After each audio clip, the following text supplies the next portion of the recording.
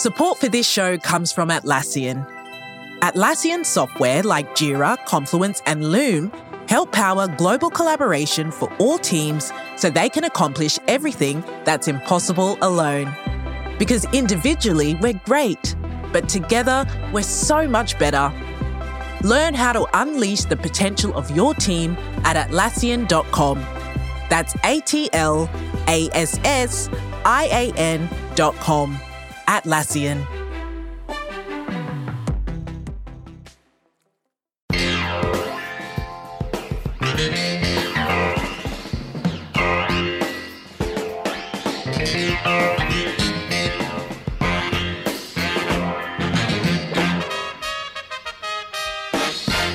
What's good, everybody? Welcome to episode 12 of the Off Day Debrief, part of the SB Nation NFL show. I am Rob Stats Guerrera of Niners Nation, and of course, with me, as always, Brandon Lee Gowton of Bleeding Green Nation. What's up, Brandon? Stats, early happy Thanksgiving to you as we record here, Tuesday, November 24th.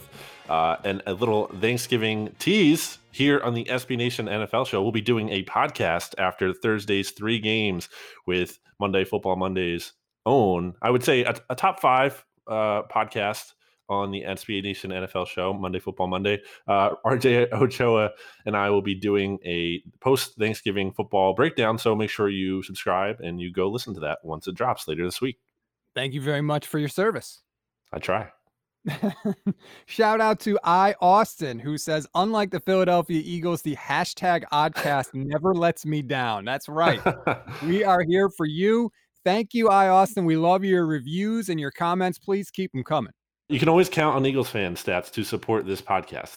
That's one thing Eagles fans can look forward to this year, is not listening to maybe like BGN radio and us talking about the Eagles, but maybe coming to this podcast and hearing about other good teams, like fun football teams. Well, let's jump right into the Monday night game. The Rams, get the 27-24 win.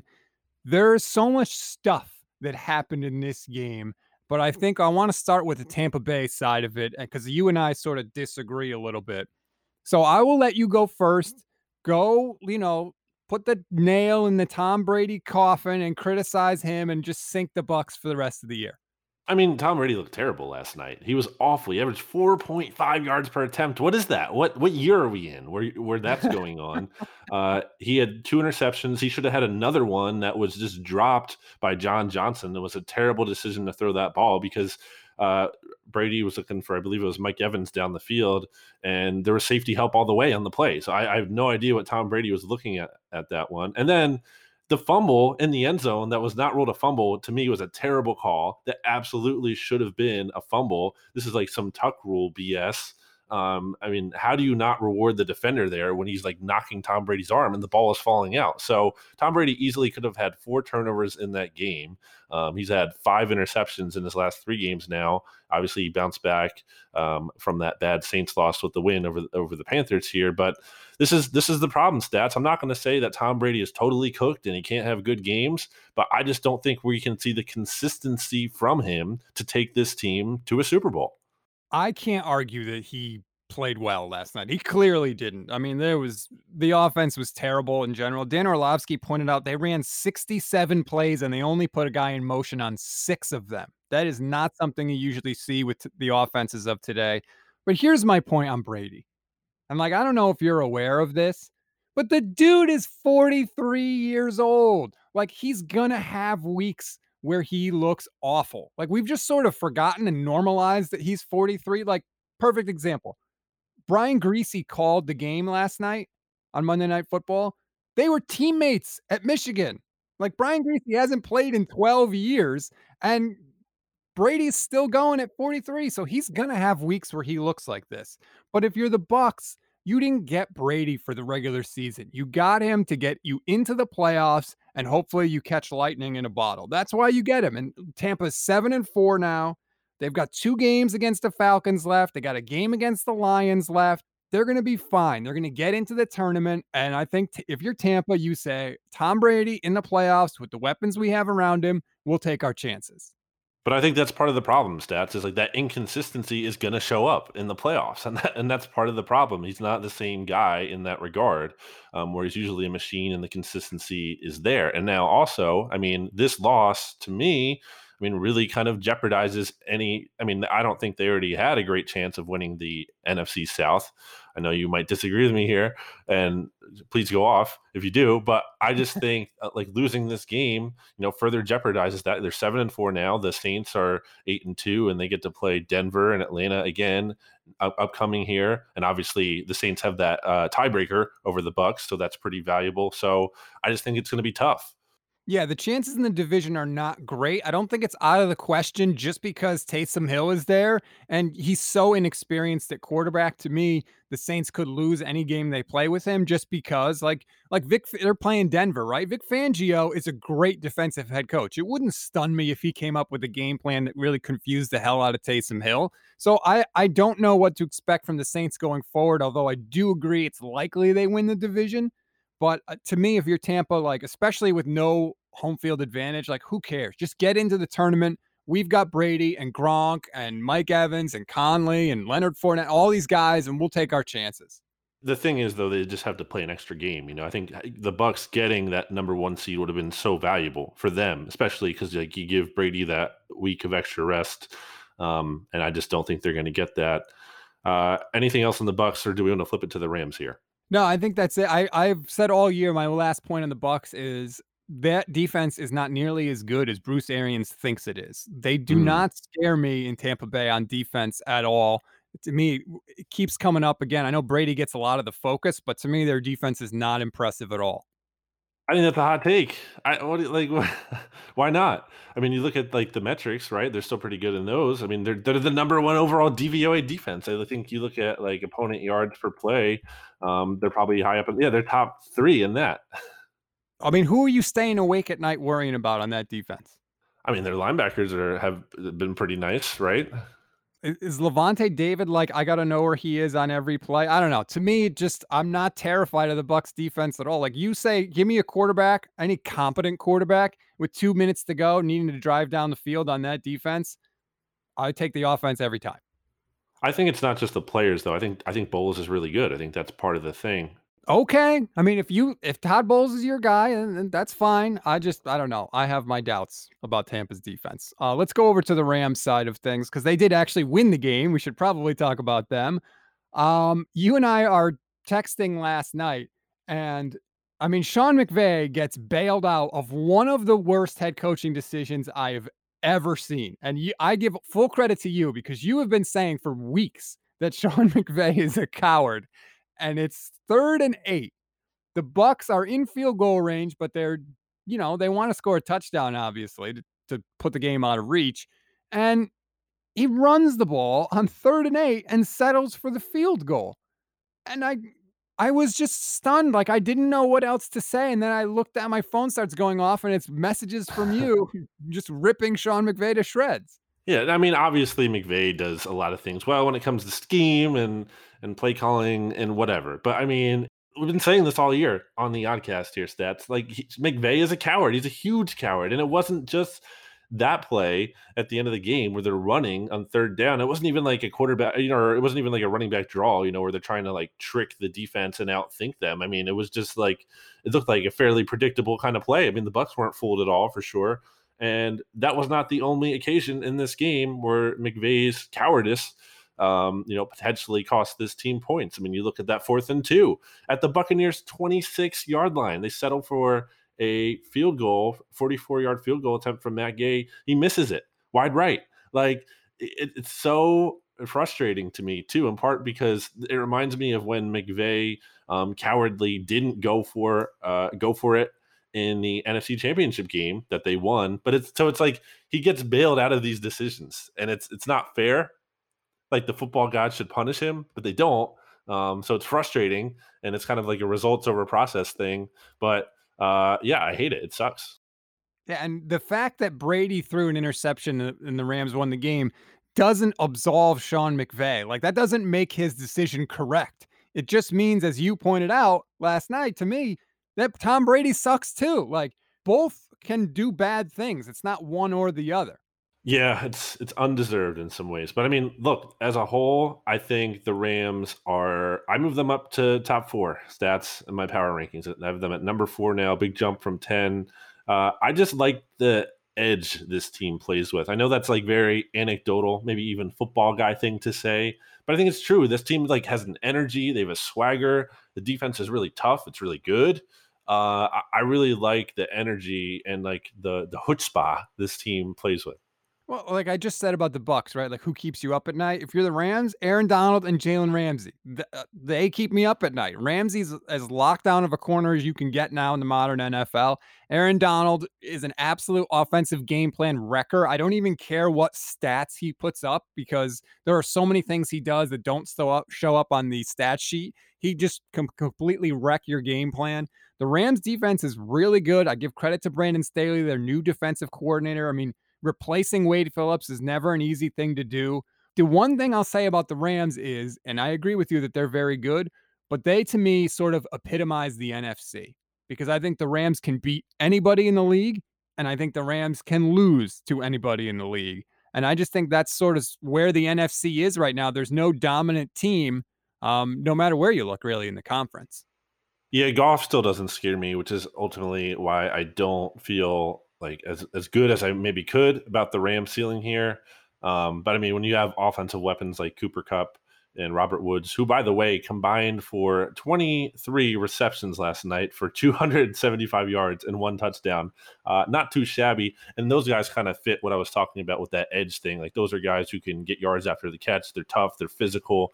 I like to see that for sure. But yeah, when you're talking about the outlook of the NFC as a whole and how the Rams sit in there. So right now, I have them as my number 2 team behind the Saints, who we kind of talked a little bit about earlier.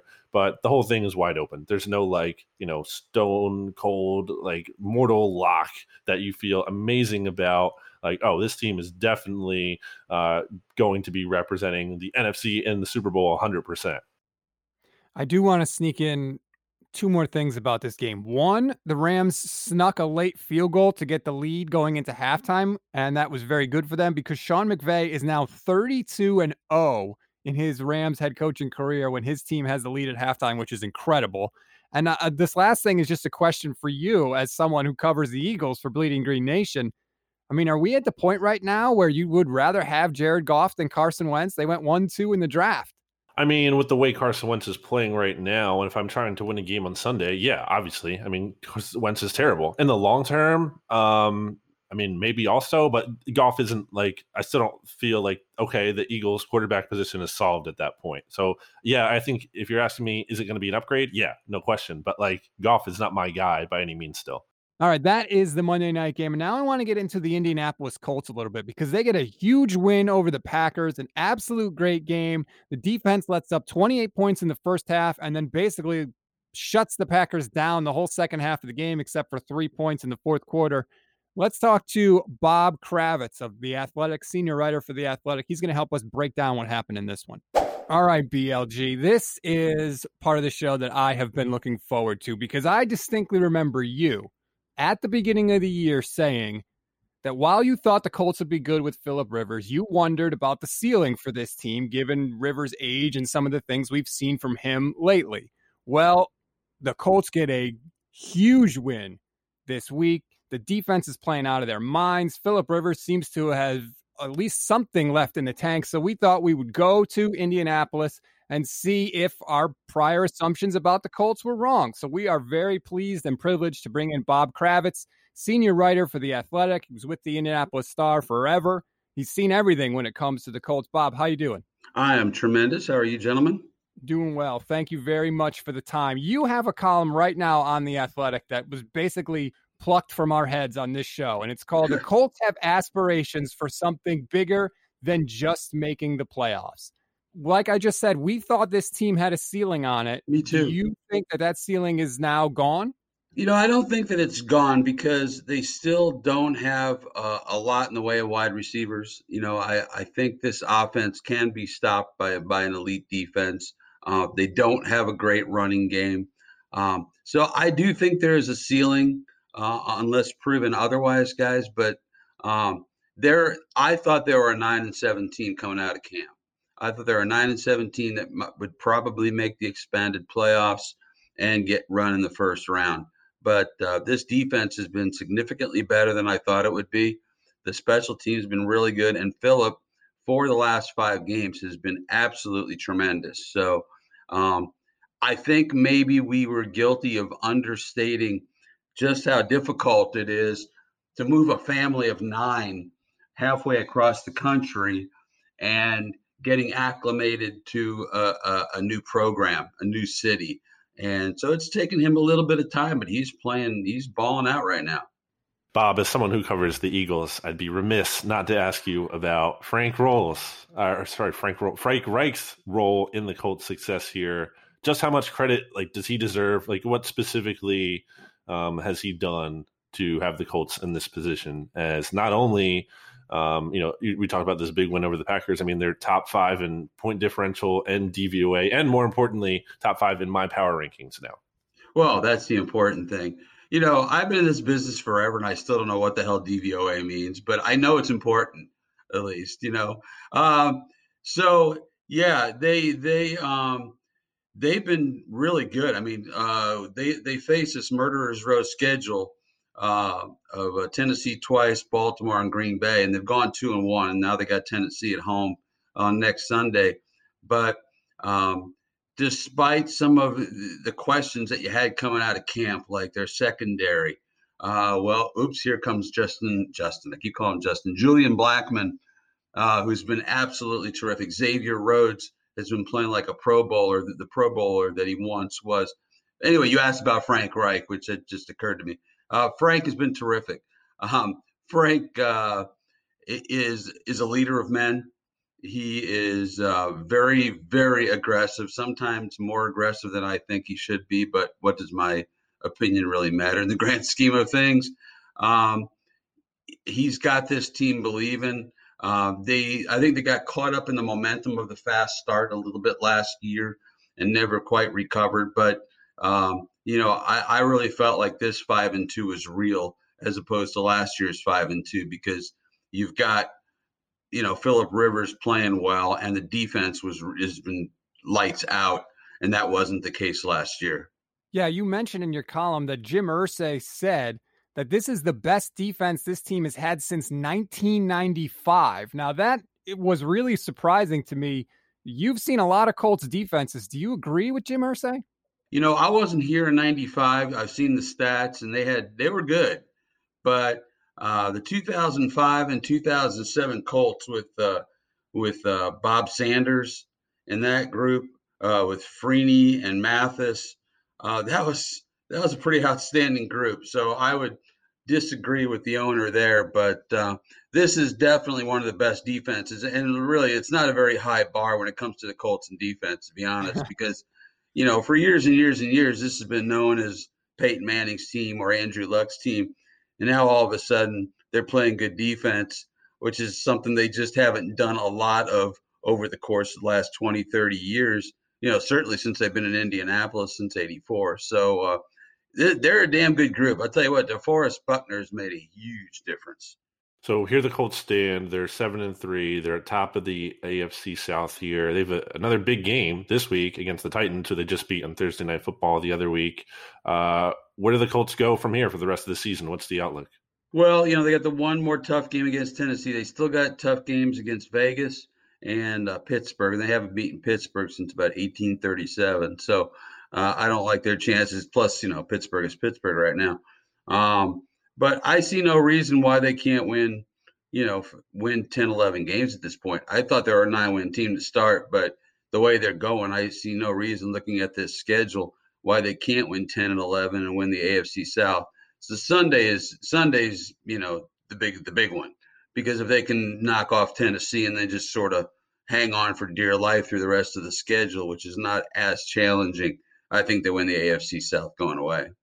Last question for me, Bob, and I hate to be this guy, but I just have to bring this up. But you are that guy. That's accurate. Where is this team if Andrew Luck hasn't retired? It's funny you ask that, because I started tooling around with a column on just that subject. I think they're 9-1. Can you imagine this guy with a great pass pro group in front of him and a great defense. Imagine. And that's all you can do because they never had it when he was here. Um, the running game hasn't been quite as good as we would have hoped. They don't have great skill position people. T.Y. Hilton is, on the 17th hole of his career. But yeah, I think you look at the games they've lost, and they've been pretty much on Phillip Rivers. Certainly, two of the first three have been on Rivers. Jacksonville, he just made a terrible mistake. Cleveland, he threw a ridiculous pick six. Baltimore, they just were terrible in the second half offensively. But yeah, I think with Andrew, this team, along with Patrick Mahomes and the Chiefs, are probably the two Super Bowl favorites coming out of the AFC. Speaking of the quarterback here, again, I had to shoe in an Eagles angle here. So I want to know what the Colts you want to know do. about Trey Burton? Yeah, well, there is that. I want to know what they do at quarterback here because, Phillip Rivers is a free agent after this year. He turns 39 soon. Jacoby Brissett, also a free agent. Jacob Eason is on the roster. They drafted him. But what's their long-term outlook at quarterback? Because you just mentioned, Rivers being a part of the problems this year. So what do you think happens? Well, I think that, Chris Ballard, the GM, has said from the beginning he's not going to just grab a quarterback to grab a quarterback. And, you don't snap your fingers and 2 years later you find the replacement for Andrew Luck, But I think if the right guy is out there, they will be very aggressive about moving up in the draft. I think they've got the kind of capital now where they can do something like that. But I think short term, they'll bring back Rivers, assuming Rivers doesn't completely fall apart, and I don't suspect that he will. But I think they'll keep Phillip and, maybe try and find that guy next year or the year after that in the draft or free agency. But I don't know that they're going to go to another bridge quarterback. I think they'll go straight from Phillip to the next guy, whoever the next guy is. I don't think, but I don't know that Eason is necessarily that guy. Bob Kravitz, senior writer for The Athletic, thank you very much for the time. We appreciate it. Okay, my pleasure, guys. Thank you. Before history is written, it's played. Before it's frozen in time, it's fought one shift at a time. Before it's etched in silver, it's carved in ice. What happens next will last forever. The Stanley Cup Final on ABC and ESPN Plus begins Saturday.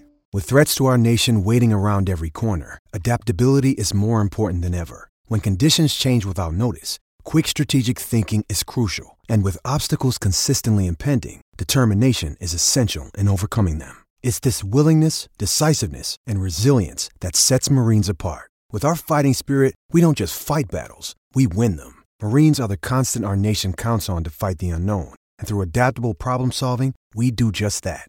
Learn more at marines.com. All right, the world has waited, so now we will dive into the BLG 100% Week 12 Power Rankings. Let me read the top 10, and then we can sort of pick and choose which teams we want to talk about. Number 1, the Steelers. They were number 1 last week. They're undefeated. No shock there. Kansas City holds down the number 2 spot for the second week in a row. The Saints are at number 3, also for the second week in a row. The Rams jump up to number 4, like you mentioned, up from number 10 last week. That's a big jump for them. The Colts go from 13 to 5, another huge jump. I like all the movement in the power ranks this week, Brandon. Yeah, sometimes it goes with the it depends what happens around it, and there's teams at the top that lost, and I think, some teams that I was underrating before, like the Rams and the Colts. That's why these are the best power rankings, because you're willing to admit when changes need to be made. So I like it. Packers at 6, Bills at 7, Seahawks at number 8, Bucks fall to number 9, and the Vegas Raiders at number 10. I have to say that is pretty surprising to me. Well, I had to move them up because, they look good in that Chiefs game. You almost got your survivor pick right this week. Your risky survivor pick. It was close. I mean, the fact that they came close to sweeping the Chiefs, who I think you could really put reasonably number 1 at the top of these power rankings if you wanted to. It's hard to argue with it, even though the Steelers are undefeated. Raiders look good, man. I mean, they're a quality team. They belong in the playoffs. I think that's clear. They had their whole defense was on the COVID list and couldn't practice, and they still almost won this game. And I tried to talk to you during the week and say, hey, the whole defense is now mysteriously not going to practice. Can I change my survivor pick? And you just responded with one word, and that ended the whole argument. And that was? No. But in fairness, it almost worked out for you. That's true. So, that's my top 10 stats. Wanted to get to in here the Seahawks at number 8, so I moved them back into the top 10. I had them 11 because you've been harping on the Seattle defense the whole year, and they certainly are bad. No mistakes about it. Still last in the NFL when it comes to passing yards allowed per game. But hey, look, I think their defense hasn't been as abysmal over the past 2 weeks here, and that's big. If they can just be respectable. I mean, they're going to be in good shape with Russ because I think Russ is going to continue to bounce back like he did against the Cardinals on Thursday Night Football. And really interesting test this week against the Eagles here because Seattle has a chance to reach 8-3, and this Eagles offense stats is terrible. They can't do anything. Carson Wentz is looking miserable. So if this Seattle defense gets torched, or if the Eagles can put up points on this Seattle defense, then I think there's no hope for that defense. But I think this could be another opportunity for them to kind of gain positive momentum in that regard and kind of build on what they've been doing defensively, where really, I mean, the defense wins them the game against the Cardinals with the final play. I mean, we're giving them credit because they're not like historically the worst defense we've ever seen. Like that's where we are with this Seahawks team. That's all they need, though. They don't need amazing defense. If their defense can just be fine or like whatever, they're in good shape. Yeah. I mean, I agree that they don't need much out of the defense. They have been somewhat better, like you said, but again, they're not going to get magically better. I know Carlos Dunlap had a nice sack at the end of the game, and everyone's thinking like, oh, that's going to, round them into shape. I'm not buying it. Jamal Adams is a good pass rusher, but as a safety, he really can't cover anybody. They've got a bunch of cupcakes coming up on the schedule. I mean, it is incredible. They got the Eagles, the Giants, the Jets, Washington. So their defense is going to look a lot better coming down the stretch of the season. People are going to be like, look, it's getting better. It's rounding into form. And then they're going to get to the playoffs and they're going to get absolutely worked. And it's going to be all on Russ's shoulders again. And I even think that part of the reason you're seeing Russ turn the ball over as much as he has is because he's worried about that defense. He's like, I got to score every time. So he's forcing some plays that maybe normally he wouldn't force if the defense was anything close to what we've seen from Seattle in recent years. I'm sure you would just hate to see the Seahawks defense get torched in the playoffs. Yeah, it would really, really just send me into a deep, deep spiral of shame and misery. Stats. I also wanted to bring up real quick the Dolphins here. I moved them out of the top. I had them 5 last week. I moved them out of the top 10. I had to drop them to 11. I mean, what is that? You're losing to the Broncos. You brought up earlier, Vic Fangio can coach a defense, and I think that's part of the problem here. The Dolphins' offensive line isn't good, and with that high draft pick they have from Houston in the 2021 NFL draft year, I imagine they're going to invest in that offensive line as they should. But weird situation. I mean, Tua gets benched. He's still the starter. I'm hoping for the Dolphins' sake, this is like kind of just a trap game for them. They still have some easy games coming up here in their schedule. What did you make of that Miami loss? I think exactly what you said and sort of what I mentioned. Fangio can scheme it up, man. Don't sleep on that. And when you're going up against an inexperienced quarterback, that matters. Even teams that we don't necessarily think are good can still. It's hard to come in and play in the NFL, man. You're seeing things you haven't seen. Tua's been banged up. He's been, rehabbing, trying to get healthy. It didn't shock me that he struggled. And I kind of like the move from Flores to bring in Fitzpatrick to see if you can, sneak out a win here. I think there's nothing wrong with that if you're the Dolphins. The real point of playing Tua is to evaluate him and see what you have for next year. Anything you do this year is gravy. And I think that so far, Flores feels like he's gotten a pretty good evaluation of Tua. They feel like he can play a little bit, right? Like you're comfortable going into next year with Tua. So if he's struggling and you got to take him out and put in Fitzpatrick, that's fine. I don't think you're messing up your long-term plans. And if you can get some extra wins out of it, all the more for it. So you're saying it's okay to bench a quarterback. Is that what you're telling me? Yeah. Why? So, well, I'll parlay this into an Eagles thing as I always do, Stats. So I dropped down from number 26 to 30th. Only the Jags and the Jets lower than the Eagles now. in my power rankings. I have them all the way because they're terrible, and there's really no easy fix. And there's a good article on Bleeding Green Nation about this kind of outlying, and it's by Benjamin Solak, I should say, on Bleeding Green Nation, where the Eagles are in this really tough situation, stats, where like they kind of are stuck. Like they can't really move on from Carson Wentz, but he's absolutely playing at a level where he deserves to be benched. I want to get your take on it as an outsider from afar. I'm of the mind that he should be benched. Would you bench Carson Wentz?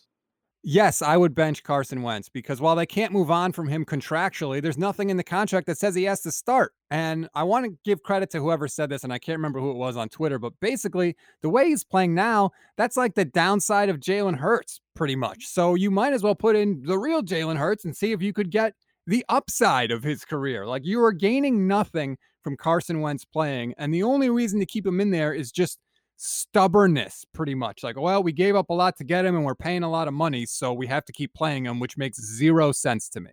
Yeah, well, I'm right there with you.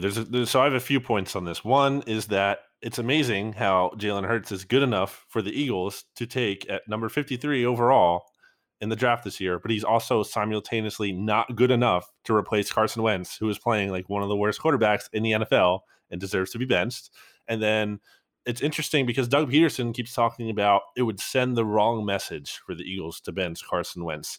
And devil's advocate to that, because his point is that like it would, send a message that the season is over, whatever. Like how though? I look at the other way. I would look at it as if you're actually not accepting, or you're saying that the season isn't over by making a quarterback change because you're willing to do something drastic and aggressive to get better results. And like, how is it possibly a meritocracy here? Like, how can you possibly preach that message that the players who, practice the hardest and they play the hardest and, they perform, like, deserve to be in the starting lineup if you have Carson Wentz out there? Because he doesn't right now. His numbers are terrible. And look, I'm not going to say every single thing wrong with the Eagles is on him. I think they're a mess across the board. I've said this, but he's a pretty big factor as the starting quarterback. And I absolutely think he needs to be benched. And there are two main reasons why. Stats. One, I want to see how he responds to being challenged like that and being held accountable, because I think maybe that could actually be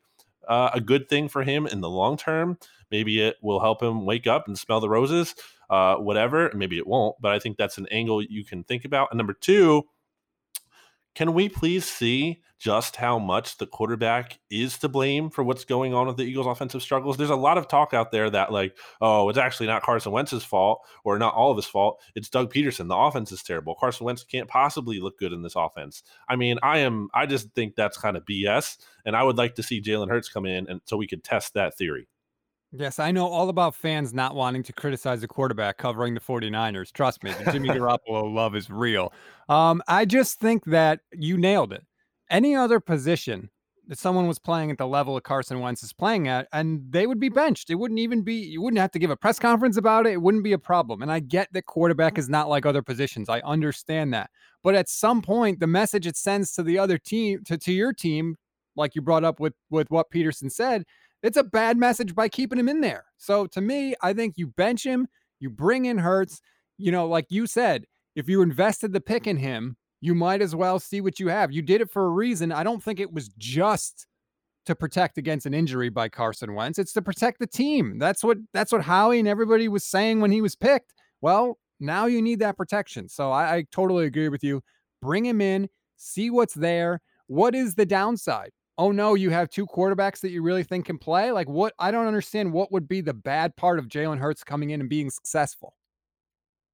Flipping it to the other side of the Eagles matchup this week, that's the Browns. So I have 15th. I didn't move them up despite their win. And it was a big win for them in terms of the playoff standings because they're 7-3 now. They're currently set to be the 6th seed in the AFC playoff picture. It's a competitive field there because you have the Raiders at 6-4, the Ravens also at 6-4. The Dolphins fell to 6-4. So it's a competitive race there, but the Browns just don't look that impressive to me. And this is, my first chance to watch them fully in a little bit here. And so I think they can make the playoffs. I mean, they have the Jags up here next, so they can easily reach 8-3. But I just don't think they're going to make any kind of serious noise in the postseason. They have such a narrow path to victory. they have to run the ball, and their run game can be dominating with Chubb and Hunt for sure. But if they can't run the ball, I have zero confidence in Baker Mayfield to make enough plays to get this team to win. I'm going to be fascinated to watch it because I do like the Browns, and I'm sort of rooting as a person who roots for the Seattle Mariners, who have the longest playoff drought in North American professional sports. I'm rooting for the Browns because they have a 17-year playoff drought. So I'd like to see some sort of hope that streaks like that can end. But I agree with you that they are very, very one-dimensional, and game script can work against them very quickly. Yeah, Baker missed some real easy throws that were there to be made. Like, it's had a guy on their first drive.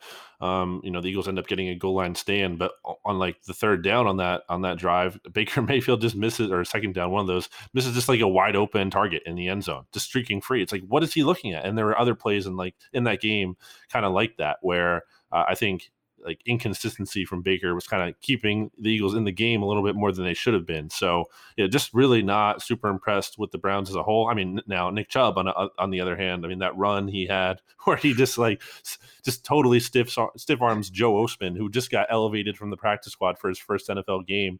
I mean, geez, like classic welcome to the NFL cliche moment. But yeah, so I do love Nick Chubb and the running game, sure, but I really wonder about their postseason viability stats. I want to throw someone else in the pit of misery this week. Please follow Sir Brad. He's going to give you a private tour of the pit of misery. Who is it? Matty Patty, Matt Patricia from the Detroit Lions. I mean, I dropped the Lions from 21st to 28th in my power rankings here. I mean, just a pathetic performance to go out after they almost blow a big lead to Washington and really should have lost that game. And in my opinion, Matt Patricia would already be fired by now if he did lose that game to Washington, like he should have. He should be fired right now. Now, of course, Lions are playing on a short week here. They're playing on Thanksgiving against Houston. But I think Houston's going to be the final nail in his coffin. I think they're going to lose to the Texans. I think he's going to get fired. I want to throw Matt Patricia into the pit of misery here because he's a terrible head coach. He shouldn't be here already. Like, he shouldn't have entered this season probably as the head coach. He should have been gone a long time ago. I think the Lions also have to look at changing their GM, Bob Quinn there. But Matt Patricia has to go. And stats, it's important, I feel like, to really note here that this isn't like the Adam Gase situation where I think the Jets need to keep Adam Gase to make sure they continue to lose and get that number one pick. I mean, the Lions are kind of a little too good for that now, since they have a few wins here. Like, I think you got to get Patricia out of the building ASAP after Thanksgiving. Yeah, I don't understand why he still has a job. I mean, you had the Lions before the season even saying, if you're not in contention for a playoff spot, we're going to get rid of you. Well, I mean, they don't have it. If you're the Lions, you could tell. I mean, they've been getting worse. They were 6-10 in his first year. Then they were 3-12. I know they got 4 wins this year, but there's just nothing there with this team. Whether it's the defense not playing well, whether it's the situational coaching by Matt Patricia not being good, there's no part of this team that's promising right now. And I agree with you. What do you have to gain by keeping Matt Patricia there? I think a change needs to be made. The whole regime, I agree.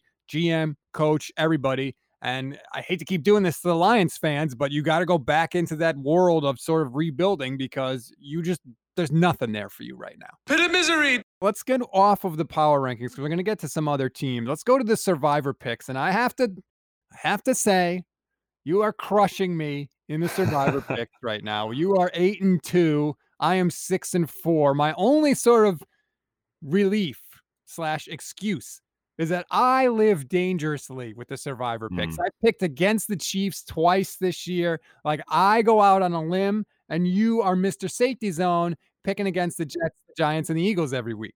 Well, look, I'm playing to win here, Stats. You play to win the game. You don't play to just play. Okay, Herm. So where are you going this week then? I'm going to pick pretty safely this week, actually. What the heck is this? You rip me, and then you go.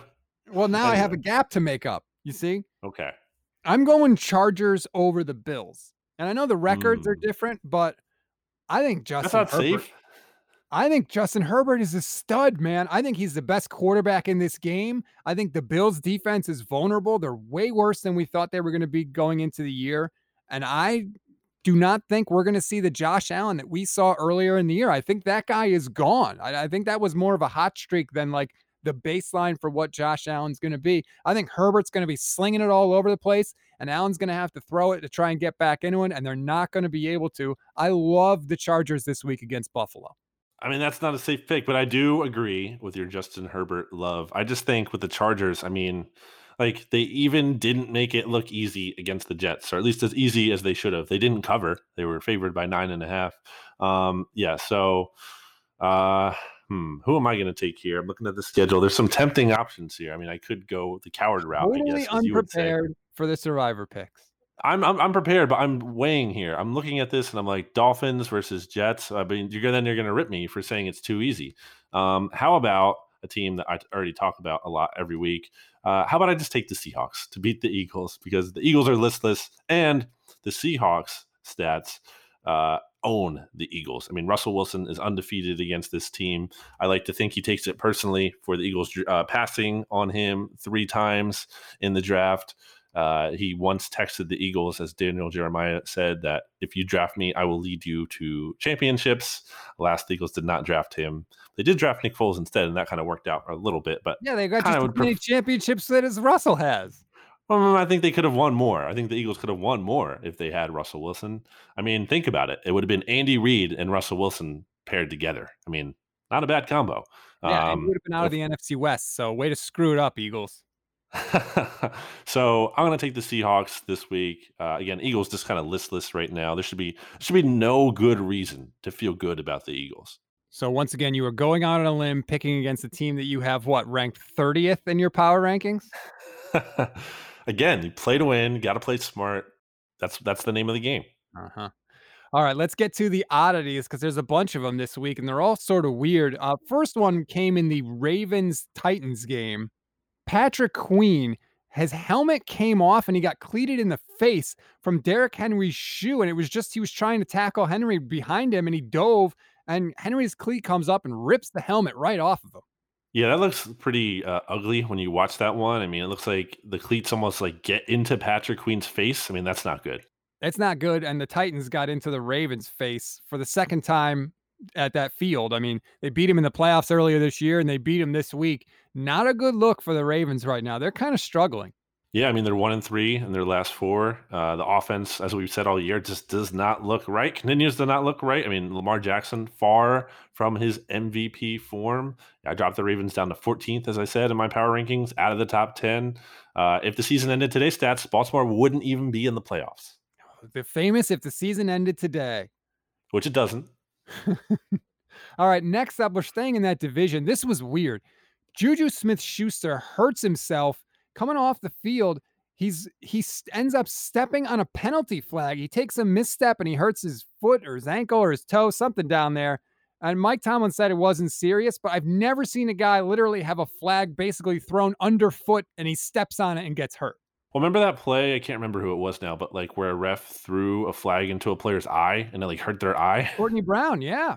Okay, yeah. So what are these refs doing? I mean, can we like alter the flags or something? Like they're dangerous. They did alter after he threw it in the eye. There used to be BBs in the flag for the weight, and now they use sand. I guess that's better. I don't know why that's taking up space in my brain, but it is. And then 2 more, and they both come from the Dallas Cowboys. The first is Andy Dalton threw the game-winning touchdown pass to Dalton Schultz.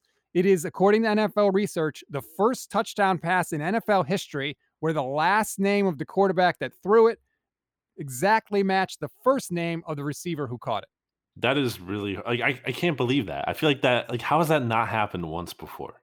Then I was just racking my brain trying to think of like other possible combinations that it could have happened. But hey, far be it from me to doubt NFL research. So that was really weird. Congrats to the Cowboys on the win, by the way. And maybe they got the win, BLG, because they were so motivated by Mike McCarthy, who apparently this week used a sledgehammer to smash watermelons at a team meeting to emphasize the Cowboys' objectives. This is the part of football stats where I kind of just like have to check myself from what we do here. It's like, what are we doing? Like, what are we covering? Like this, it's so weird. It's so bizarre. It's not a normal job environment at all. It's crazy. It's insane. This kind of makes me think of when like Mike Zimmer like was stabbing puppets or something to like motivate his team. Like, I mean, football coaches are they're not normal dudes. And the players are not normal players. And you got to be careful with this sort of stunt, BLJ. I don't know if you remember when Jack Del Rio was with the Jaguars, he thought it was a cool idea to bring a stump into the locker room with an axe. And players were taking turns hacking at the stump with the axe. And then their Pro Bowl punter, Chris Hansen, tried to do it, and something happened, and they ended up taking a chunk out of his leg, and he missed the rest of the season. He had to go to the hospital for surgery.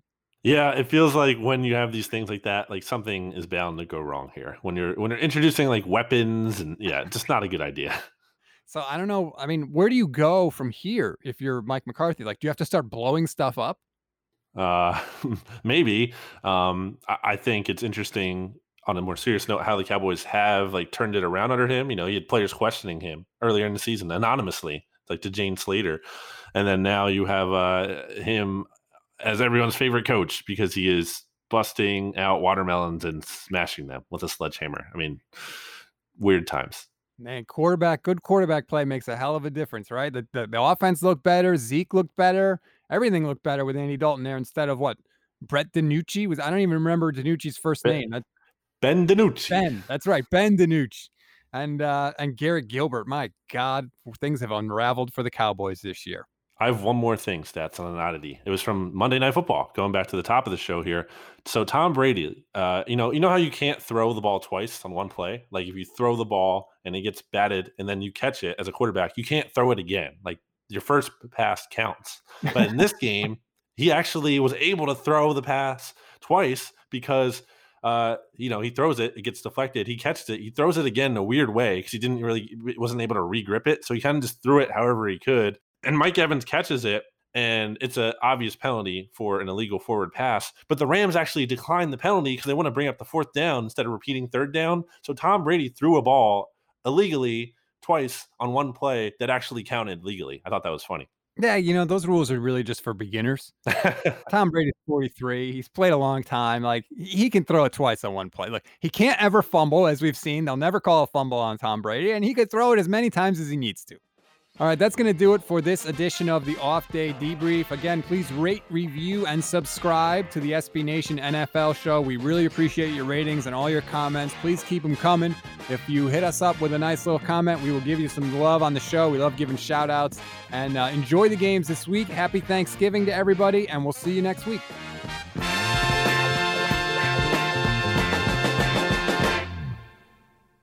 Support for this show comes from HubSpot. More to-dos, less time, and an infinite number of tools to keep track of. Doing business has never felt harder. But you don't need a miracle to hit your goals. You just need HubSpot, because their all-in-one customer platform can make growing your business infinitely easier. Imagine this: high-quality leads, fast closing deals, wildly happy customers, and more benchmark-breaking quarters. It's not a miracle. It's HubSpot. Visit HubSpot.com to get started today.